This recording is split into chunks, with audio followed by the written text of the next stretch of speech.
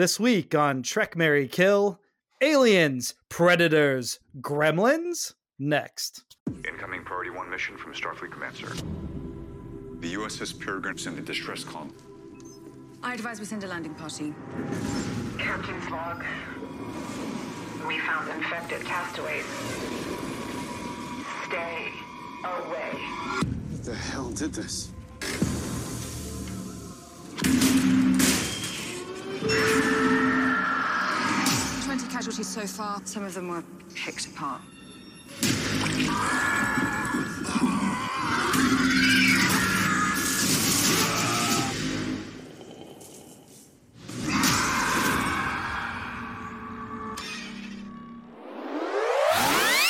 Trek, Marry, Kill.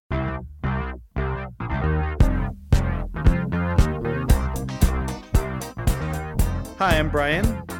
And I'm Ryan. Welcome to Trek, Marry, Kill, a Star Trek podcast fighting for dominance ever since it burst forth from some random alien's chest. This week, we're joined by Ryan Nanni from the Shutdown Fullcast, the only college football podcast on the planet. And he's here because of this tweet from November 17th, 2022. My only professional goal in 2023 is to appear in as many podcasts as possible, especially ones where I am unqualified to be there. Ryan, welcome. Thank you. Thank you. I'm definitely not qualified to be on this one, so I'm excited that I'm meeting my goals head on. I reached out to you suspecting you might know what Star Trek is, and maybe just from pop culture absorb some parts of it, maybe even watched parts of one of them. But I was also pretty sure at the same time that you know jack shit about Strange New Worlds. That I did not know this show existed until you told me this is what we're going to do. I think I probably am selling myself slightly short in terms of like how much I know about Star Trek writ large. But yes, the existence of this show and the character and many of the characters on it, wild surprise to me. I did try to prime you a tiny bit. Did any of that help? Yes, Okay. It did actually. Yeah. I think I said it was a prequel and there's some legacy characters, Spock and Uhura. Yes. Okay, so what is your knowledge, or what had you absorbed about Star Trek before this? So as a youth, I remember watching the occasional, not in any like dedicated, this is what we watch all the time, but I remember watching Star Trek The Next Generation as it aired. Remember enjoying it. Probably, I don't think that the shows that came after it I watched that much of. Like I'm aware that Deep Space Nine exists, and I have seen some episodes of it, and I can tell you like broadly, I could say like, oh, I know like what these characters do, like what their roles are or whatever. I know who Captain Janeway is. I know that's a different series entirely.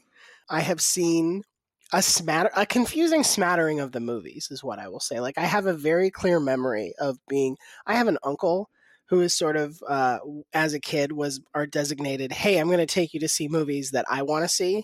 And you're just sort of taking you as sort of an excuse. Right. And I remember going to see, I don't remember the name of it, you will, the Star Trek movie with Malcolm McDowell in it. Star Trek Generations, yes. Okay, I thought it was Generations. I should have trusted my first instinct, but I remember going to see that. And I've seen like a handful of the others because they were on TV or something. I've seen some of the more recent ones from J.J. Abrams. So like, I'm not coming into this completely idiotic, but I certainly would be lying if I was like, oh, I have a deep and meaningful understanding of what we're doing here. Well, I feel like 57 years existing in the pop culture, anyone who pays some attention to it, some of it catches it. Like you knew who Kirk and Spock were probably without 100%. Yeah, yes, exactly. Yes, so, and same with Uhura. Yes. Yeah. Now I have just a question that's related but unrelated. Well, it's directly related, but it's in your skill set. Star Trek and baseball cross paths multiple times, but Star Trek and football have nothing to do with each other. Talking about American football for our international audience. Okay, is there anything in your brain that makes a connection between the two, or nothing? I guess you can make the argument that to the extent a big part of Star Trek, the politics of Star Trek are about territory, much more so than like some other sci-fi universes are. That's sort of football-y, like the idea of this is our territory, this is their territory, and that's but like that's a big reach. That's a super, super big reach. It's not. It's not. Nothing about it feels especially football. No. And I was surprised. I didn't plan on this, but Captain Pike does say it'll be easier to quarterback from the bridge. The game plan that's they true. have. That's literally probably the only time they've said the word quarterback in Star Trek history. Yeah. I know nothing about college football, so perfect. This is your chance to, if you're starting to feel a little like I need to get back at him for too much Star Trek, it's a good way to segue. Find a way to do that. I guess the only question I would have on that front is Starfleet is technically a service academy, I would argue, and in our reality, the service academies all have college football teams. So my question is, has Starfleet ever had a college football team in canon? And that's just an open question. I suspect the answer is no, but I would like to know more, and I would like to know why not. Well, let's just work backwards. The people writing Star Trek certainly have never played football before. Okay. So I would start there because I think we've got references to like boat racing and tennis and water polo. I think, probably lacrosse is in there. I think, and baseball, obviously. I think they're more comfortable with it. But like football and basketball and Star Trek, just not something that happens. But theoretically, they are able to prevent or cure CTE. And, all the medical technology. Playing football could either be incredibly easy or not challenging. There's a game called Parrises Squares that they kind of cryptically mention throughout The Next Generation and Voyager. And I think it involves mallets or like beating the shit out of people somehow and territory again. So maybe football has evolved. That could be another possibility. Okay. Yeah, I'll go with that. Yeah. That, or I will buy that. Like one time they were like, "Hey, Worf, would you like to play football?" And then after that, it was like, "Never again, never again." Oh, that reminds me. Okay, so there's a soccer. Worf killed a kid playing soccer. He headbutted a kid, and it's like from that lesson, the lesson he learned was never let loose, never cut loose. Sure. Always hold back. Never party. Yep, it was on the episode where they went to Risa with his wife, and everyone's having a sexy time and wanting to have fun, and Worf's like basically in his uniform the whole time and has a stick up his ass the whole time, and that's when he tells that story. It's not a good episode, but you just reminded me that Worf did crack a kid's skull with his forehead. So okay, good to know. Good to know. So this week we're talking about All Those Who Wander, premiered on for Strange New Worlds. It's the penultimate episode of their first season. It premiered on Paramount Plus on June 30th, 2022. It was written by Davey Perez and directed by Christopher J. Byrne. And this is the briefest synopsis I care to give this episode. The Enterprise must come to the aid of the crashed USS Peregrine, only to discover that it has been overrun by Gorn. That's it. There's a lot of other elements to it, but that's basically what it is. They're responding to a stress call, and oh, yikes, aliens have affected them. This episode pretty shamelessly rips off Aliens. They said Alien, which is weird. The writer said yes. We definitely were influenced by Alien, The Thing, Predator, and Gremlins. And I don't know. I feel like that's even if you're saying that those were influences, they also wholly rip off Aliens. Yes, I would argue there are elements. This is, and it's kind of impressive to do this in an hour television show. There are parts of all three of the first three Alien movies in this television episode. Like, I get that, like, the alien influence is like, oh, we're showing up to what we think is a distress call, and things immediately go wrong. But obviously, I think it feels much more like Aliens, the sequel, than either Alien or Alien Cubed. To the point where on this the episode opens with like a ceremony. The cadets are rotating out. So Uhura's leaving, and also Ensign Duke is being promoted to Lieutenant Duke, and then that goes away when the Enterprise gets a priority message from Starfleet, and we go into the senior staff talking, and they're eating breakfast, which is like, oh, this is like when they wake up, when the crew wakes up in Alien, and they're all like commiserating and eating breakfast and going over their mission. I'm like, I can't believe much better looking breakfast though than the one in Alien. That is true. Yes. We don't have the knife between the fingers beat though, or anything like that. But even to that point, just a slavish devotion to aliens, right down to Newt. There's literally a Newt character. The USS, yes, there is. The USS Peregrine has picked up. They crashed because they picked up some refugees, and one of the refugees was infected with Gorn babies. And the guy that they had brought on board was like, crap, let's just blow up the whole ship to get rid of this threat. And it crashes them on the planet. And one of the people that the ship picked up was Newt. I don't know what else to say beyond. What did you think? On the one hand, it is a shameless ripoff. And I think it doesn't even... I appreciate that it's not trying that hard to pretend that it's not. Like, even the way in which the Gorn eject themselves from a host is extremely Alien. That said, if you're going to rip something off, Alien and Aliens is a good thing to rip off. Like, it has tension, it has sort of very clear stakes. Like, it's still fun to watch. It didn't feel especially Star Trek in some respects, because I think the tone and the tenor of the Alien franchise is very different from Star Trek as a multi-pronged franchise at this point. But I think it does a reasonably good job of accomplishing what it needs to. Is it the best episode of anything I've ever watched, Star Trek or otherwise? No, but I wasn't sad that I watched it. I wasn't bored. That's not necessarily the highest praise, but I thought it did what it wanted to do reasonably competently. What did you think of, because you're coming into this late, you're just being dropped right into the middle of this arc. Yeah. What did you think of their dealing with Uhura's, this is like a prequel to Uhura, but basically her storyline is she just doesn't have that dog in her yet. She just doesn't want it that much. So how did you feel about that? It's tricky because there are long stretches of this episode where she is not present or doesn't feel that central.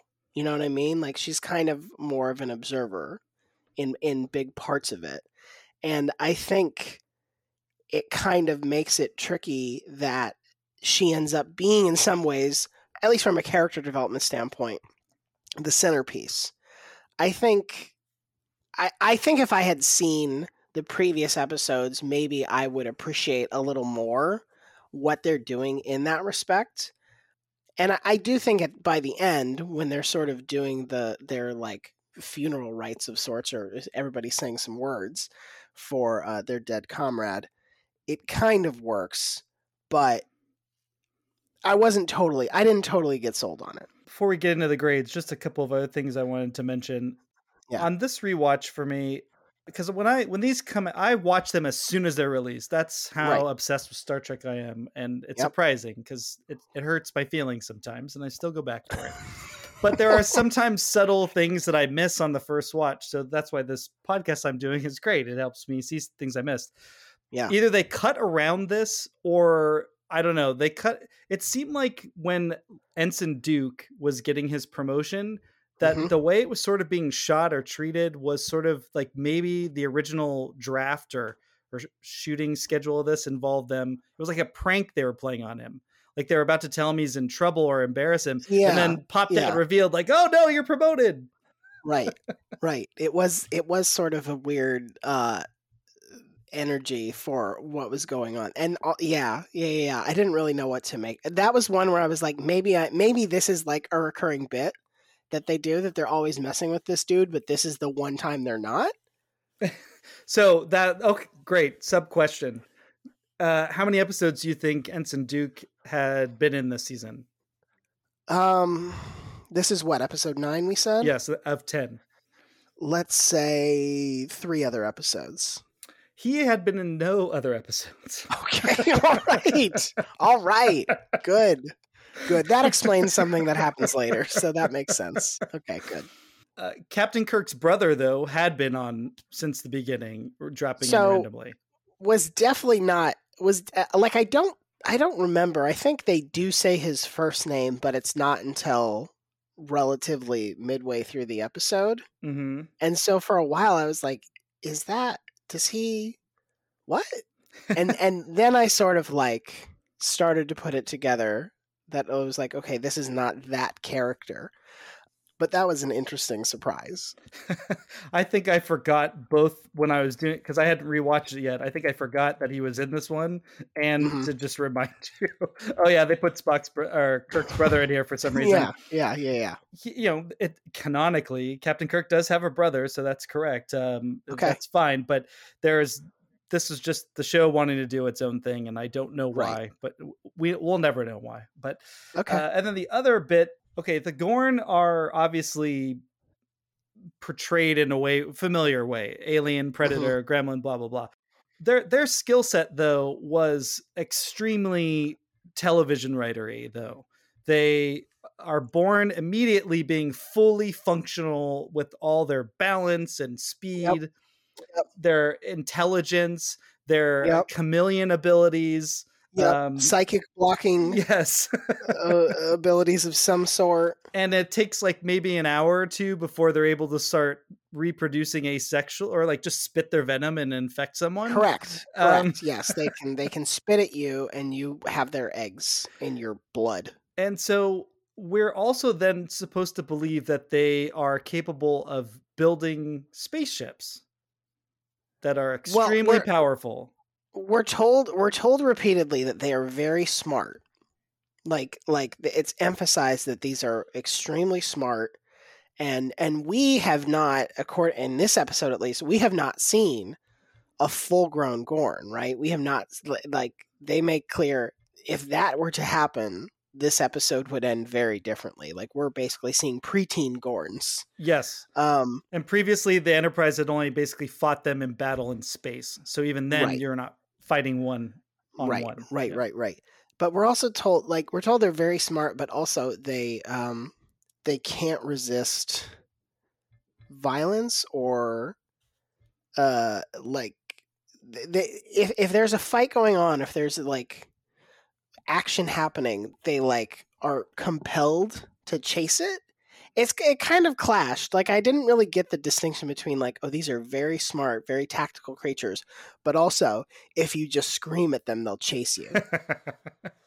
They are easy to lure because they're so intensely focused on killing for dominance. Yeah. And they're so smart that they have decided that the risk is worth the rewards.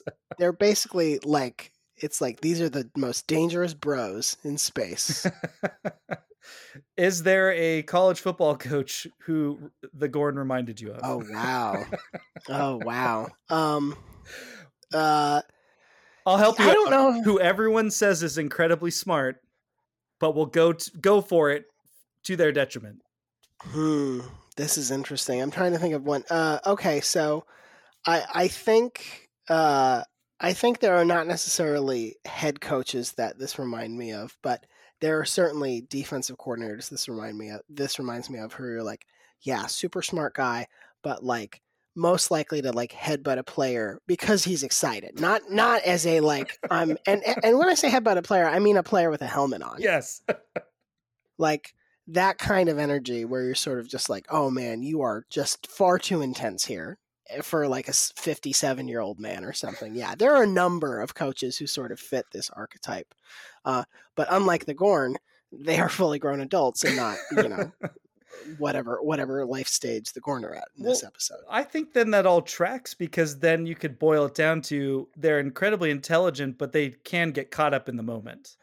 That's true. I think Yeah, that all yeah. kind of tracks, to be honest. Okay, that's fair. Yeah. That's especially if they're like immature, right? I think it even makes Right. more sense. Right. But their skill set being, well, we need it to futz with all of our Star Trek technology to create false tension was grating on me the entire episode. We've got Well, it's the combination of it's that, and also we're on a planet that Yes. because of the ionic atmosphere, like there's no radio communication. We just can't possibly do it. Like there are a lot of very visible layers here where it's sort of like, oh, this what seems like an easy solution. Here's how we'll eliminate that. Right.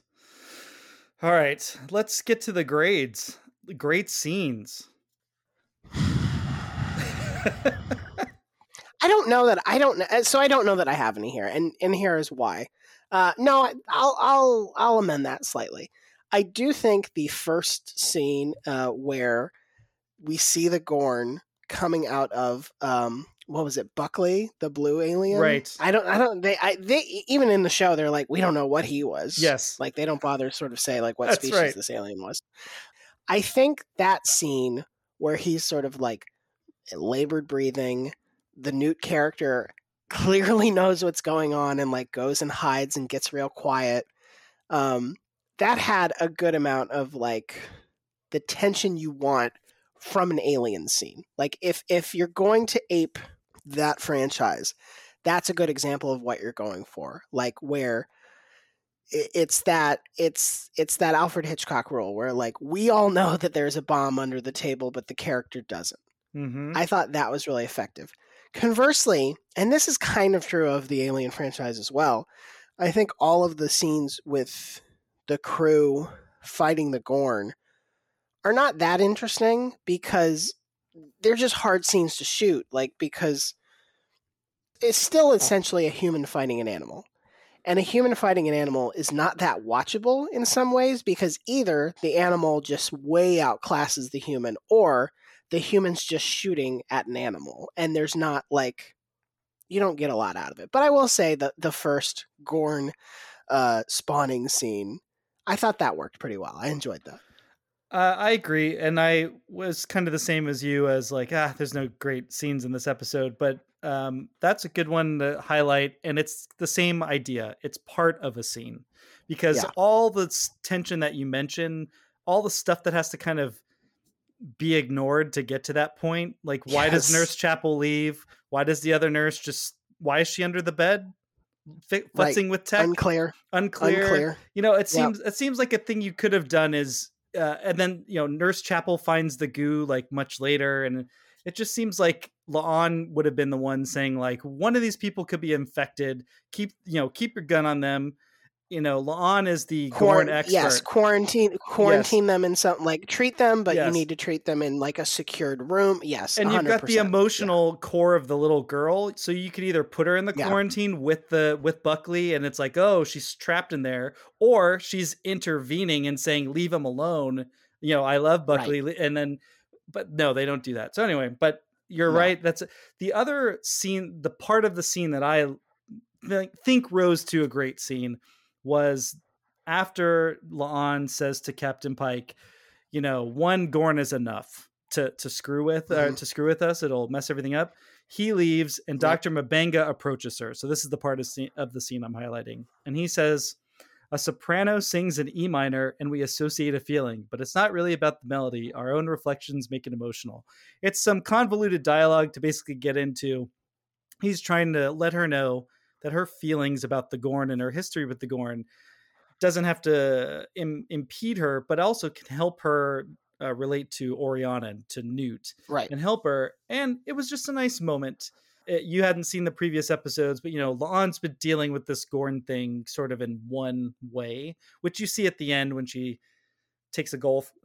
It seemed, for some reason, I keep seeing in my mind it's like a golf club to smashing, the ice Gorn.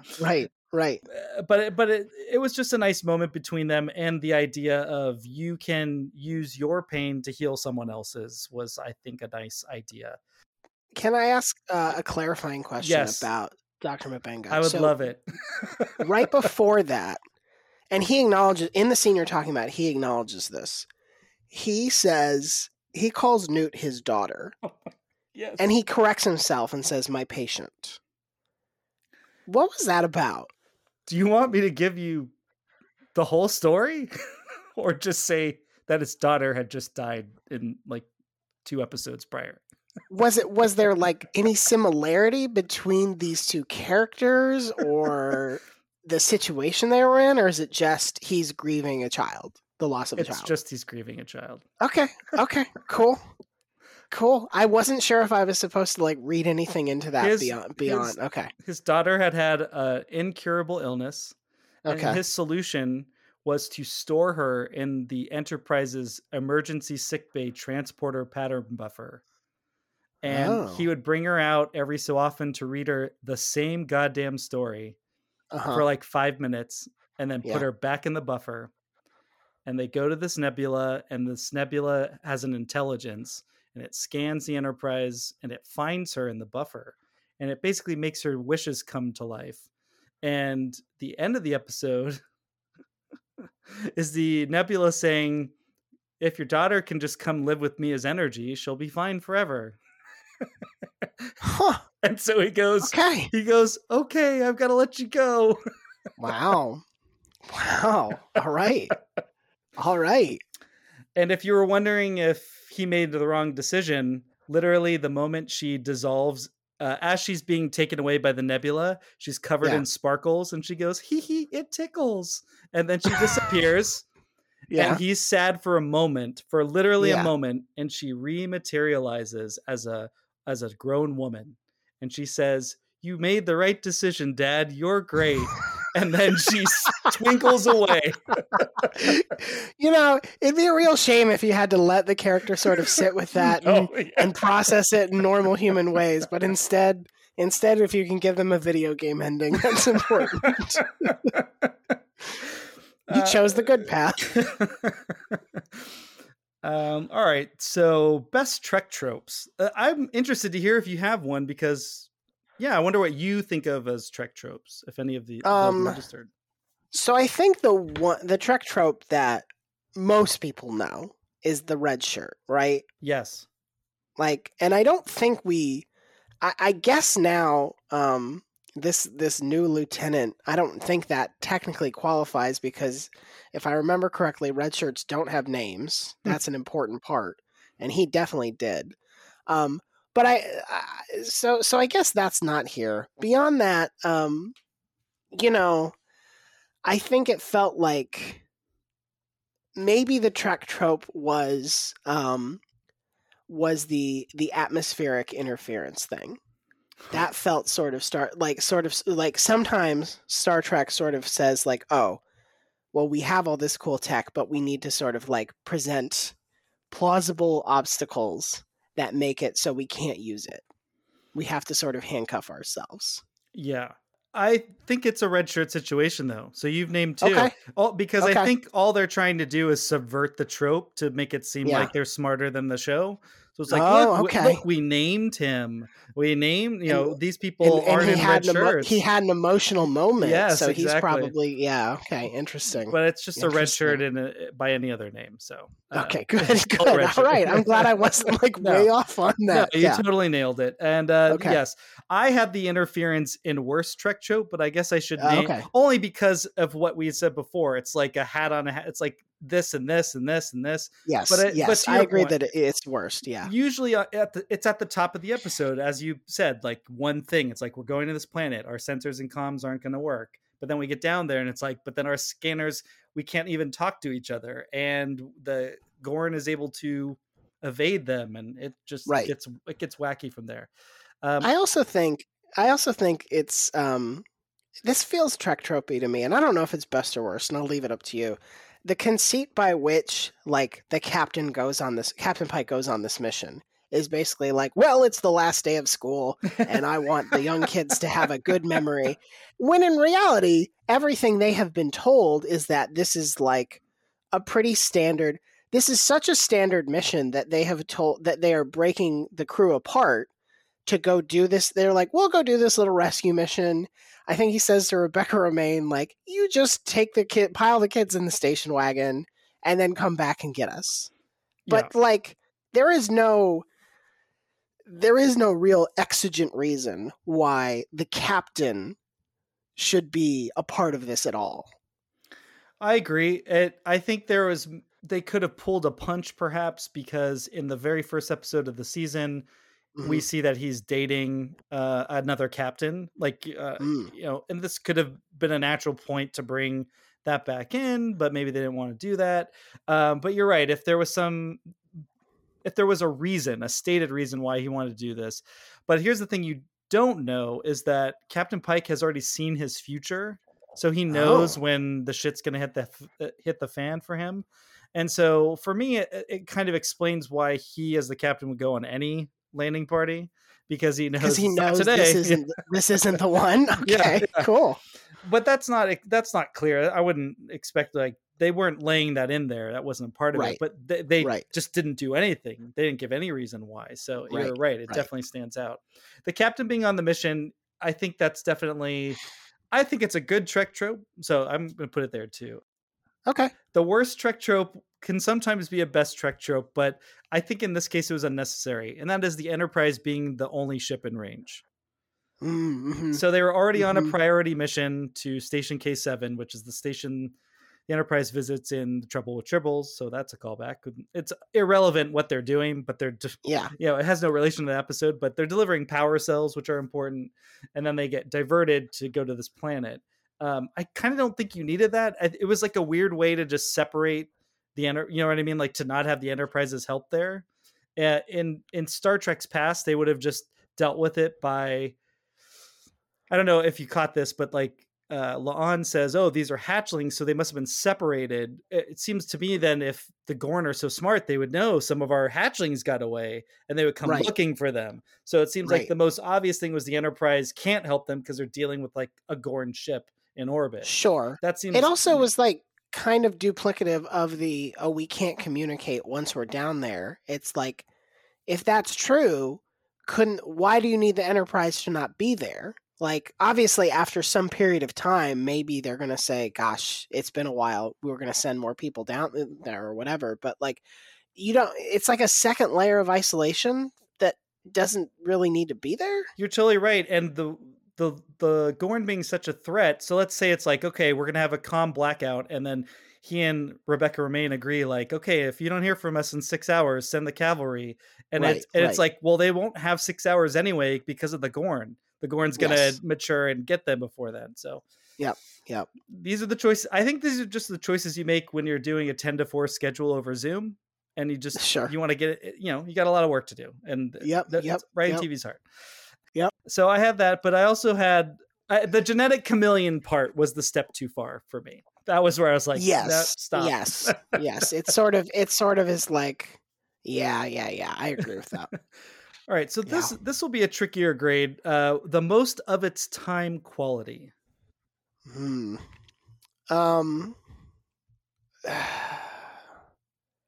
don't know what the answer to this one is. I gotta say, like, I will say I thought this was mostly impressive from a production standpoint. Like, I think the creature effects are pretty good. I think the set design is all pretty good. Like, you get a good sense of the space and like the confines that you're working with. So I don't have a good answer. What would you put here? Well, I wanted to mention what you said because I like that our guests are coming in with positives for most of its time, because I think that's great. It's what the grade's here for. So yeah, they're just redressing the Enterprise sets, right? And that's that's an old Star Trek hat. That's what you do. What was annoying to me is like they went out of their way in the breakfast briefing to say like it's got the same parts as our ship. To like, don't be insecure about it. Just own it. It's a Starfleet ship. They all look the same. Right. They're all supposed to look the same. We get it. Yeah. And I totally agree. The Buckley alien looked amazing. Was incredible. I'm not even sure how much of that was CGI, how much of it was makeup. Such a convincing job either way. It could have been full makeup. I don't know. Great effects. The Gorn being full CGI, I think it pretty much worked, especially for TV. It looked good. What was fascinating to me about it was realizing that they spent all the money on redressing the sets and doing the alien designs, that they had no more money left to just cast someone to be the captain on the screen. Remember, they're listening to the captain's log and they can only get an audio because that's right. Yes, it's like, well, the day rate for a voiceover is like $500. Yeah. We got a crew member here who says they'll do it. They're excited. Yeah, that's right. Yeah, So what I had, it's kind of La'an called Dr. Sanchez the ship's counselor. We don't see. She calls him a head shrinker. Yep. Which I don't even know if that's of the 2023, 2022. It's just it's kind of like something that you would say in the 60s, right? Or 70s. Maybe the 80s. I think you could get away with it in the 80s if you were an asshole. Yeah. I think it is. It definitely feels like an anomaly. That's true. And then I kind of feel like the entire Uhura storyline, which you're only coming in at the end at, but it was seeded already. It started off with, I'm such a genius, but I'm just so bored or confused. I'm lost. It just seems I don't know. It seemed a little like it doesn't quite fit with the rest of Star Trek, essentially, and it doesn't really jive with the Sula, the Uhura we know later in the series, who is a confident, charismatic, artistic, interesting person in her own right. So now we go to the line must be drawn here. Great lines. I did like the one that you brought up from Dr. Mabenga that I thought was a good little like brief poetic moment in a weird setting to have that. And I think there was also gosh, I can't remember I don't remember the line, which sort of defeats what we're trying to do here, and I apologize for that. But there is a point where after hell has started to break loose, La'an talks to Newt and is sort of like, look, there is a difference between surviving and living. And that, obviously these two scenes are connected together. And I was like, okay, I kind of appreciate that, like, this is somebody who is saying, I could at least appreciate, even having not seen the other episodes, that, like, this is something she's saying to herself as much as she's saying it to this child. Yes. And I thought that was, like, a good moment where you're sort of like, yeah, there is a distinction between just, like, getting through and getting by and actually choosing to, like, embrace your life as a thing that you can play a meaningful role in. Yeah, I think those little touches that they added in there is what anchors this. It makes it feel Star Trek enough, besides all the technical interference. You even have the scene with Hemmer and Uhura in engineering, where he's convincing her, like, having something and losing it is still greater than not even having anything. It's nice. Right. That scene, just again, I'm paying attention, so maybe that's why they're not making it for people paying attention. But that scene, the scene for Hemmer and Uhura comes right after she just convinces Buckley to lower the weapon, and so she's in sickbay with someone that they don't know how to communicate with, and she's the chief communications person there. And then the next time we see her, which is almost a moment later, she's in engineering helping Hemmer. I was just like, what? Why is she here now? What? The distribution of labor is kind of off. Yes. Yeah. So it's just like all those nice moments you mentioned there. It's like it's that 30 Rock joke. Here's Tracy Jordan saying three serious things and then a joke. It's kind of how it works. Right. The one line I had that was great was Spock's line after he mistakenly calls Lieutenant Duke Ensign Duke, and Nurse Chapel says he has to buy him a drink. It's a Starfleet tradition now because he misranked him. Spock says, "Another human drinking game. Does their number have no limit?" And I made me laugh. I enjoyed it. yeah, that was good. To me, it was the exact right moment for a joke. Unlike when they're all having breakfast, getting the reports, because Right. there's a part of me saying like, man, if I was in distress, I would not want these people coming to my rescue. No, they're just sort of like talking about how good the quiche is or whatever, and it's like, come on, guys. Yeah, Spock's washing dishes, just okay. So the Anton Cheridian Award for Best Performance. Anton Cheridian is the most famous actor in universe that we've seen in an episode of Star Trek. This is in the original series. That's why it's called that. So yeah, I know you don't care. No, I was like, I don't know who this is. So that's actually quite helpful. Thank you. Do you have a great performance that you would like to highlight? I thought it's not consistent throughout the episode, but I do think like the back, let's say third of the episode, I don't know who plays Hemmer, but I did think sort of the arc that Hemmer ends up taking. I was like, oh, this is like well done. And especially having to do that in effects, in makeup, like it's harder to do. It's physically harder to do that job. And I thought like there was convincing connection between Hemmer and the other characters, the decision Hemmer makes to sacrifice rather than sort of like try to go for a last-ditch effort and survive. I thought that was I enjoyed that, although I won't say like, oh, this was like an all-star role throughout the entire episode. Mostly I don't think that there was room for a performance like that, because like, you're talking about these parasitic alien bugs that you're chasing the whole time. It just doesn't have like a lot of space for big performances, that I thought, at least. I love that you spotlighted Hemmer. This is Hemmer's last episode. He dies at the end. Spoiler alert. But if you're listening this far, hey. Yeah. Bruce, the actor's name is Bruce Horak. He's legally blind. Okay. His character is also blind. I don't know if that was evident. His performance throughout the season, he's definitely been one of the more interesting characters and performers. And yeah, I totally agree. I was definitely vibing with that, and I think we'll give it to him this time, especially since it's his last one. They like him so much, they're definitely going to bring the actor back. He'll probably play a different role. So cool. That's a good one. I also was going to honorable mention to Buckley, to the alien.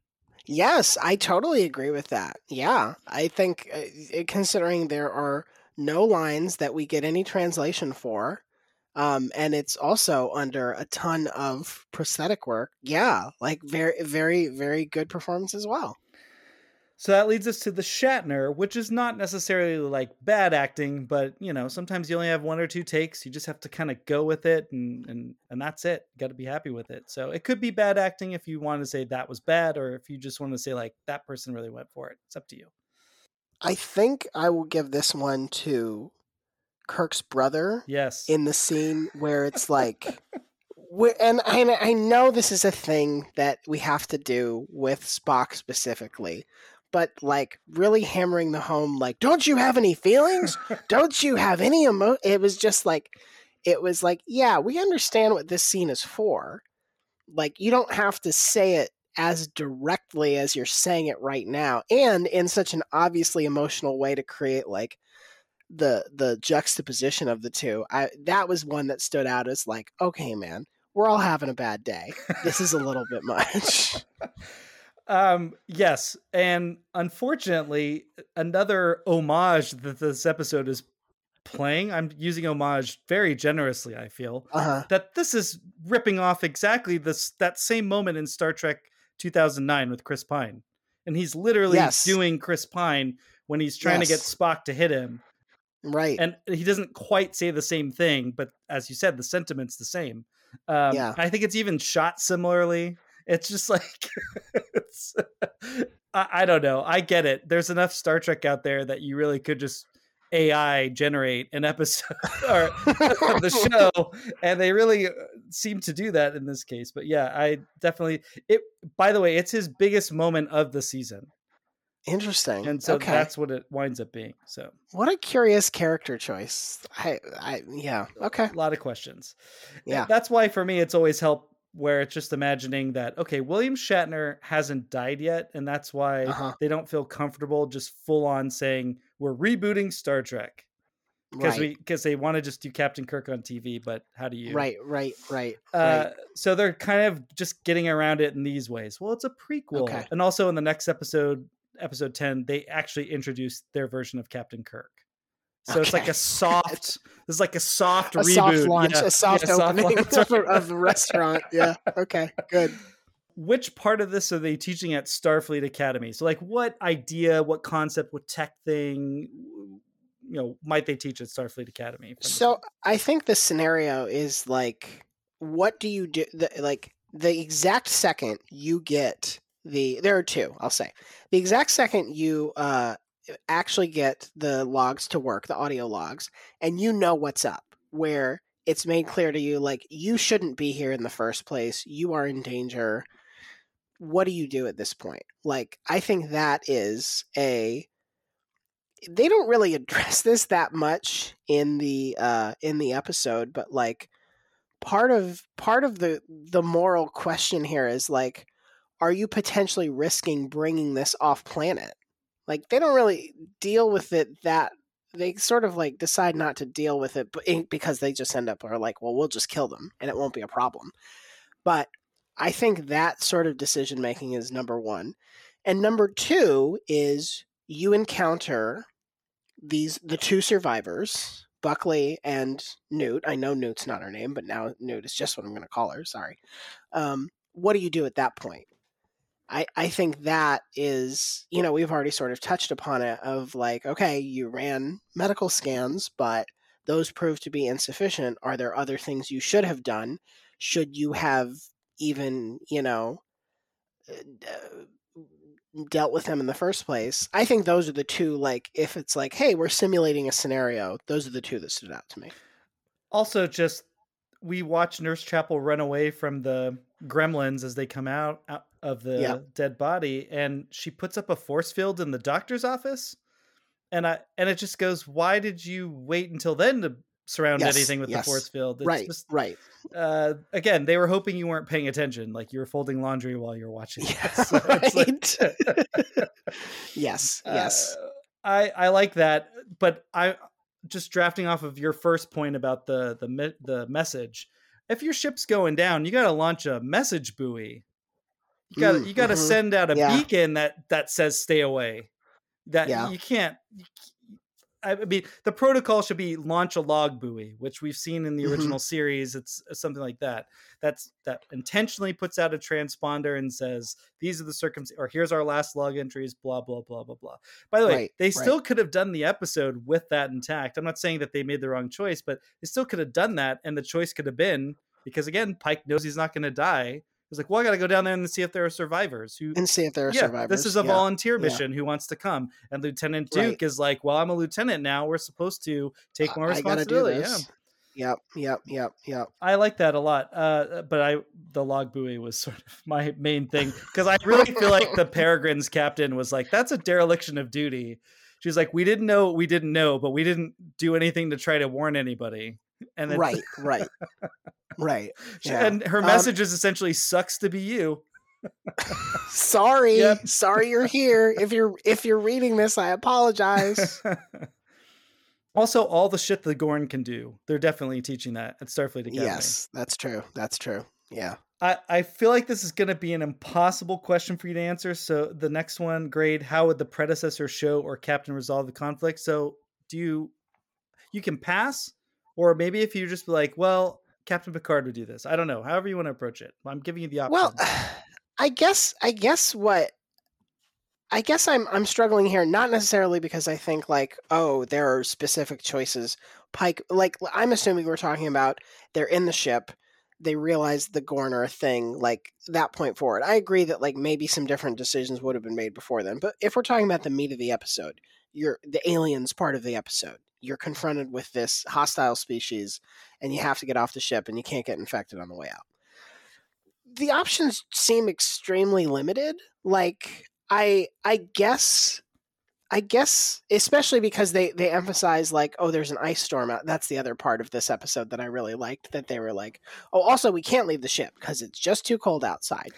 And like we have to stay here, even though we have, you know, a literally another ship over here where we could just be like, hey, let's back off and like reevaluate what the hell we're doing here. Mm-hmm. But it felt like the circumstances constrained them in every possible way, where once you are in this trapped environment, like I don't know. I guess I will defer because I'm curious. Like, what would Benjamin Sisko do in this case? There's already kind of an episode like this. It's called Right? it's called The Adversary. It's where a changeling comes on board and hijacks the Defiant and programs it to go basically destroy a planet. And so they have to hunt down a shapeshifter. So it's, you know, Sisko takes command. This is the part of Pike that drives me nuts. The dude doesn't make a decision. He doesn't have any ideas of his own. He's got a phalanx of minds to pick from, and then whoever can argue their point the best, he's like, yes, that's the one. So I don't know, it gets a little frustrating. So how would Sisko deal with it? I mean, he would have hunted the Gorn. It would have gone right back to what you said. It would have been, what is that movie called with Michael Douglas and Val Kilmer? With hunting the lion, the lion hunting movie. Yes, the lion hunting movie. I know what you're talking about. I don't remember. I think Sisko would have treated it like an animal, and he would have just been like, "It's time to hunt some Gorn." And he would have given people clear assignments. He would have said, "Find a way to get the shuttles that we landed to come and get us." Which, by the way, that's still riffing on Aliens, right? Yeah, sure, 100%. Yes. But my thought was, if this had been Star Trek Discovery, which is the predecessor show, I kind of think that this would have all taken place on the Discovery. It wouldn't have been, you wouldn't have had the middleman of the ship crashing. Okay. And so they would have picked up the refugees, because Discovery has like a different way of traveling, so it can get places faster. Right. And I think it would have not necessarily, I think it would have been interesting to see a series of Gorn just, you know, wrecking shit on a fully complemented crew and seeing how they deal with that. And it would have involved them spacing the Gorn. They would have just done that at the end. It would have. Yeah. It also, I think also that scenario, I think that's probably a more interesting episode, because then you add the element where then you can add, like, if you're going to do this ridiculous genetic chameleon thing, you are essentially adding that element of, like, you don't know who has this in them. Yes. Like, that's where the thing comes in. Like, I guess is where they're saying that's the element, is sort of like, but they don't even lean on that too much. No, and I would have liked that, I think, if it had been a little bit more like that. That creates interesting tension, and that's how you can kind of, like, there's that scene where Pike sort of says, oh, what we have to our advantage is that we'll work together. And the Gorn, for some reason, like, just want to fight until there's one left. But if you do the sort of, who knows who's, you know, got infected or not, you can kind of mess with that narrative a little bit. Totally. The emotional stuff still kind of works, because Michael Burnham has a similar tragic backstory. Her parents were killed in an attack. You know what I mean? Like, so it's like she can relate to the Newt character a little bit. Like, there's things at work that make it parallel. And it would have been an interesting challenge, because the Discovery crew is much more overtly a ship of nerds who like can't use weapons and stuff. So seeing some of the mathy, nerdy people having to be like, well, I've got to shoot and kill something that I don't, that maybe is intelligent. And I'm trained to study these things and try to make connection, but this thing is only going to kill me. It would have been an interesting parallel. Interesting. But I think they've made it unambiguous here. The only way to deal with the Gorn is killing it. There's no negotiating with it, that kind of thing. So it would have wound up being the same thing. So then thank you for coming along on this journey. We've now reached the end of it. Trek, marry, or kill all those who wonder. I think I'm going to give it marry, but not long term. Is that a fair way to end up, like, short marriage? Like I said, I did think it was, as a self-contained thing, as somebody coming in with no real understanding of what the series is doing, like, it works. It's interesting enough to watch, and it's got some good tense moments. It leads to a very satisfying conclusion. Like, I think on all of those merits it works. Is it like a standout episode? No. Do I feel like it did a lot for this season, not knowing what else is going on? I feel like probably not. I feel like if you told me, oh, this is the best episode of the season, I would say, oh, so this season was quite bad. And yet still you think marriage is where this one deserves that. Well, I'm not willing to kill it because here's why. You could Trek it. You could just Trek it. Say people should Trek it out, or that's the equivalent of Kiss, right? Yeah, okay. I see. Yeah. Yeah, okay. That's you're right. I've messed this up. It should be a Trek. It is trekking it. Yeah. You know what? I didn't mention this in the most of its time quality, but kind of everything you said reminded me of this. I think riffing on the last 40 years of pop culture science fiction is of its time. All the things you mentioned, like from the 80s on, they're just, I mean, yes, Alien is technically in the 70s, but this is much more strongly Alien. So yes.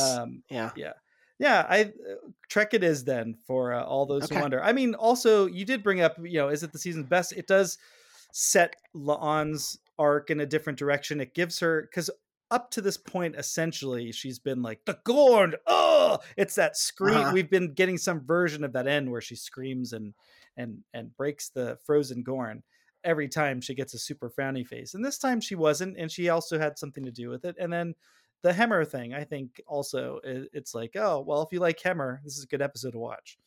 This is one where I felt like it just had a little, like, I think if you take the Spock Nurse Chapel element out of it, like, that's the thing that feels like we're trying to do too many things at once here. And I think if it had just been about, like, if you had made the two emotional centers of this episode, La'an and Uhura, I think it would have worked better, because then you're talking about two characters who are both reckoning with their pasts in very different ways, both trying to figure out their futures in very different ways. And ultimately, I think if you're going to do the Alien, the Thing, any of these like isolated with creature movies or homages to those movies, you need to keep the cast very small. Like, there can't be too many people that we're keeping track of or caring about, and it felt a little heavy on that end. You're parachuting in, and you're nailing it, so that's great. Yes. I agree. Yes.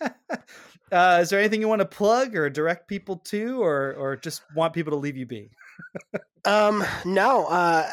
Thank you for having me on. We've already mentioned the Shutdown Fullcast. You'll probably hear about this much college football discussion on that show, which is ostensibly about college football. So don't let that be a barrier to you.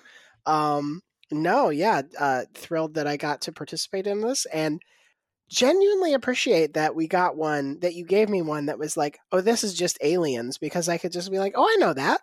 Yeah. That's easy. I can grasp that. That's not complicated.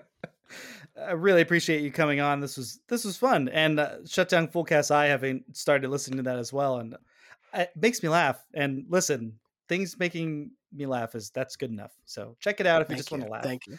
And thanks again, you out there, for listening. We'll be back next week with an all new episode. We're going to wrap up season 1 of Strange New Worlds. Check us out on social media, Trek Mary K-Pod, Twitter and Instagram. We're recording this in in February. And I don't know if you saw this today, Ryan, but Twitter had a massive outage.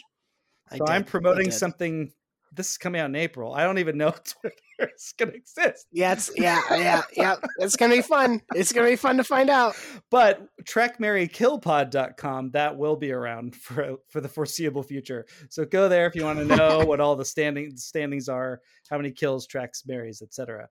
And until next week, TMK out.